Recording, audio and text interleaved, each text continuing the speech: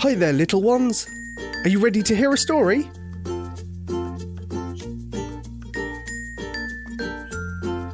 This one is about a magical room with a time machine and dinosaurs.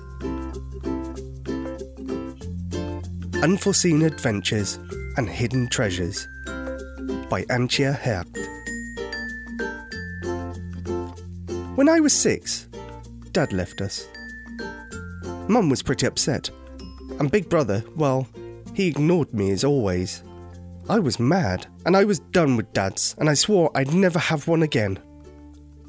But after I'd just turned 7, Mum met my stepdad, and this whole story began. I hated his place. It was so boring. It was summer when we moved into stepdad's house. Mum said it was bigger, and we had an extra playroom, which was fun.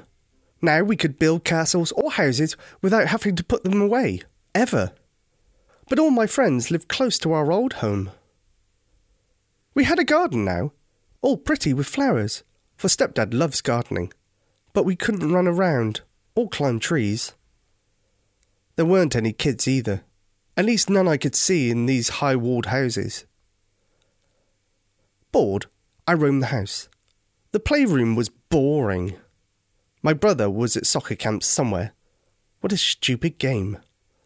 I kicked his action figures off their fortress, payment for leaving me.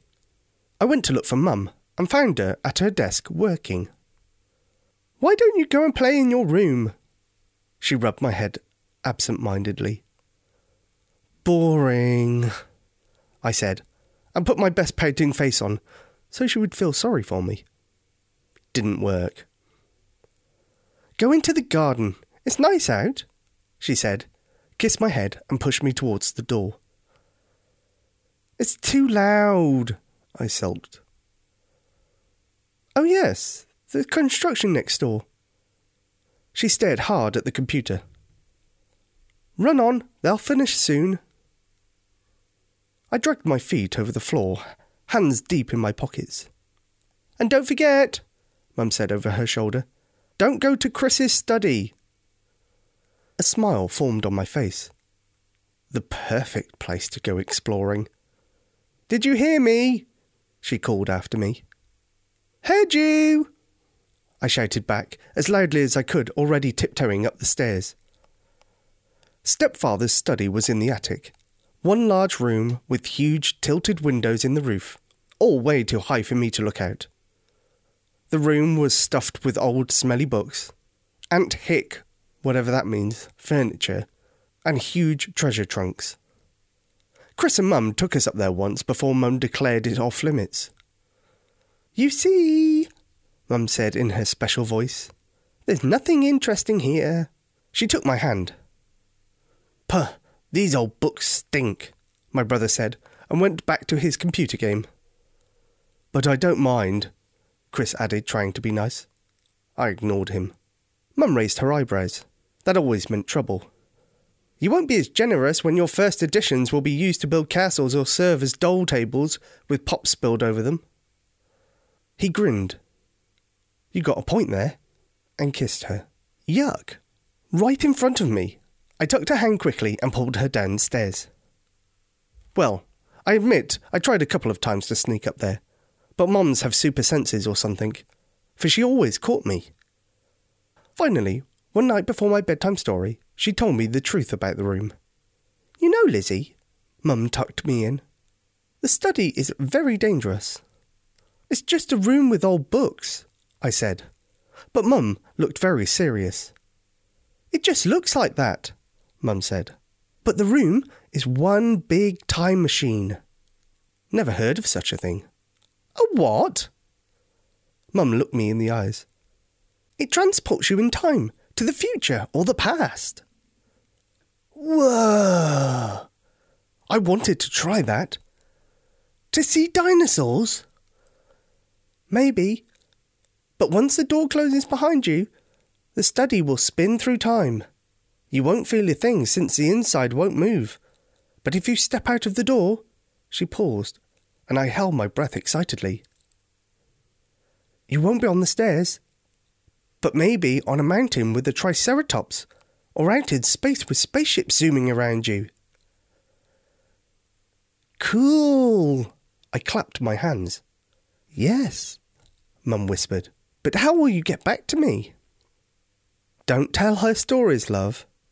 Stepdad's voice came from the door, and Mum flashed him an odd look. He leaned in the doorframe and blew me a goodnight kiss, since I would squirm every time he tried to hug or kiss me. He was not my dad, after all. I reached the landing. It was stuffy, and dust flew lazily in the air. I hesitated in front of the dark oak door. I looked over my shoulder, holding my breath. Nope, Mum was still in front of the computer. I could hear her fingers flying over the keyboard. I took a big breath and pushed the handle down. The door swung open without a sound, and I slipped through. The room lay in silence. Not even a fly buzzed in the hot afternoon air, and I crept into the middle where a heavy table stood half hidden by a dark green cover with golden toddles. It was gloomy in here. Where was the sun? Through the windows, I could only see part of the sky. Dark clouds were chasing each other. Expectantly, I studied the room and waited. Nothing happened. Just one of Mum's stories. She writes them for a living. I knew it. I laughed aloud and strolled around the table when a draught brushed my neck. I twisted my head. The door moved very slowly, as if elves pushed it, and then it slammed shut. The heavy wood rattled in the frame, and then silence smothered the room. I held my breath, but nothing happened, so I took all my courage and walked towards the door. My knees wobbled so much, I thought I'd never make it. Crash! The room shook. My heart jumped into my ears as I sprinted back to the table. A bright light flashed past one of the windows, and a roar thundered. The whole room swayed now, and I crawled under the table as quickly as I could. The time machine had activated. I closed my eyes and clasped my hands over my ears. But the tumult would not stop. I cowered on the ground, wishing I'd listened to Mum. Then as quickly as it started, it stopped. An eerie silence filled the room, and I dared to look out from under the heavy tablecloth. The room lay in twilight, but looked the same. I edged out and listened. Where was I? Better, when was I? I took a step towards the door when a horrible screech rebounded through the room. My heart stopped. Then silence. I edged closer to the door. Another scream filled the air, followed by the sound of gigantic teeth munching on bones. Dinosaurs! Shot through my head. Eating one another! Boom! The room shook. Boom! Boom! The window glass vibrated in its frame, and I looked up. A huge shadow swished over me. I screamed and darted under the table. Lights flashed, followed by a low grumble as I rolled into a ball as tightly as I could. The door flew open. Lizzy, are you in here? Chris? I whispered. No, he was back in my time. A shadow fell over me. Don't eat me. Now, why would I do that? Chris said, and I peeked out from under my arms. You came to save me. I launched forward and nearly knocked him over. His big arms engulfed me as I hid my face in his chest. I was so scared. The dinosaurs were out there to get me. I couldn't get back. Never see Mum again. Now, he rubbed my back. How did you find me? I sniffled. He shrugged his shoulders. Remote control. I looked up. You brought the time machine back with a remote control. He said with a smile, "Couldn't leave you as dino food, could I?" "No," I answered solemnly. "Your mum was so worried and sad," he said. "So I set the dials and jumped in the room as soon as it stopped. Luckily, you are a smart girl and didn't leave the room." "The T-Rex was just outside, smashing his gigantic tail against the wall to get in and eat me." I blinked away the tears. Chris nodded gravely. "If you had left the room, I wouldn't have been able to save you, since the time machine never lands twice in the same spot."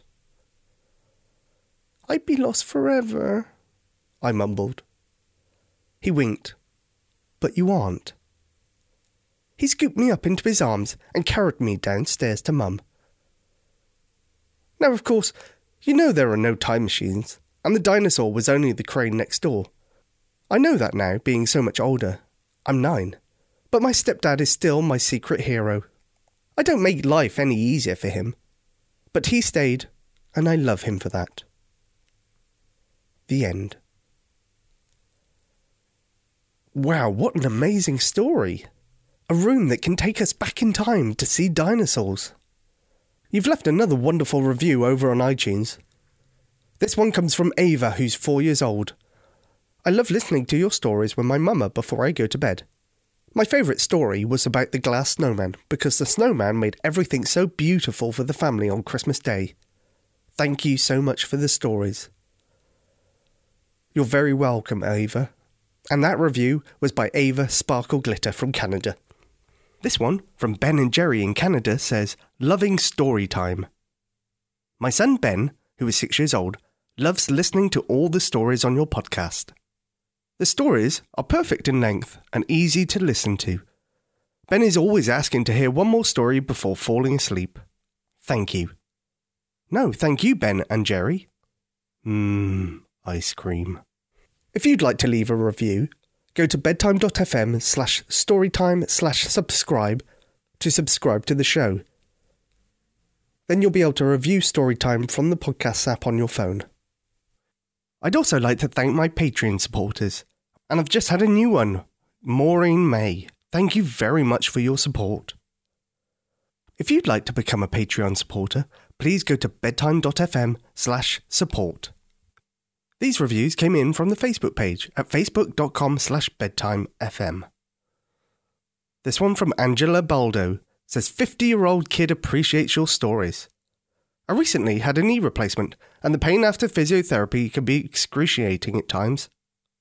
I find listening to your stories comforting, and they help occupy my mind while the ice and meds have a chance to work. The variety of stories and Rob's delivery are wonderful. Thanks. You're very welcome, Angela, and I'm glad that it's not just children that enjoy the stories. And this one, from Corinne and Celia, says, Celia, my 4-year-old, loves the stories, and each time we get in the car, she immediately asks to put one more on. She especially loves the stories about the dragons, and truth be told, I love listening to them as well. Thank you for sharing them with us. And you're very welcome, Corinne. And these 2 reviews come from 2 little girls in Ontario. The first, we like these stories. They are really nice and great for bedtime stories. I think everybody should listen to these stories. I never have a good night's sleep without them. Thank you. From Caitlin, age 6. And this next one, I put my heart out to you, and I love you. I love all your stories. From Erin, age 6.5. Thank you, Caitlin and Erin. I appreciate your kind words a lot. And I'd like to thank all my listeners. Without you, Storytime just wouldn't be fun. Bye, kids. Take care.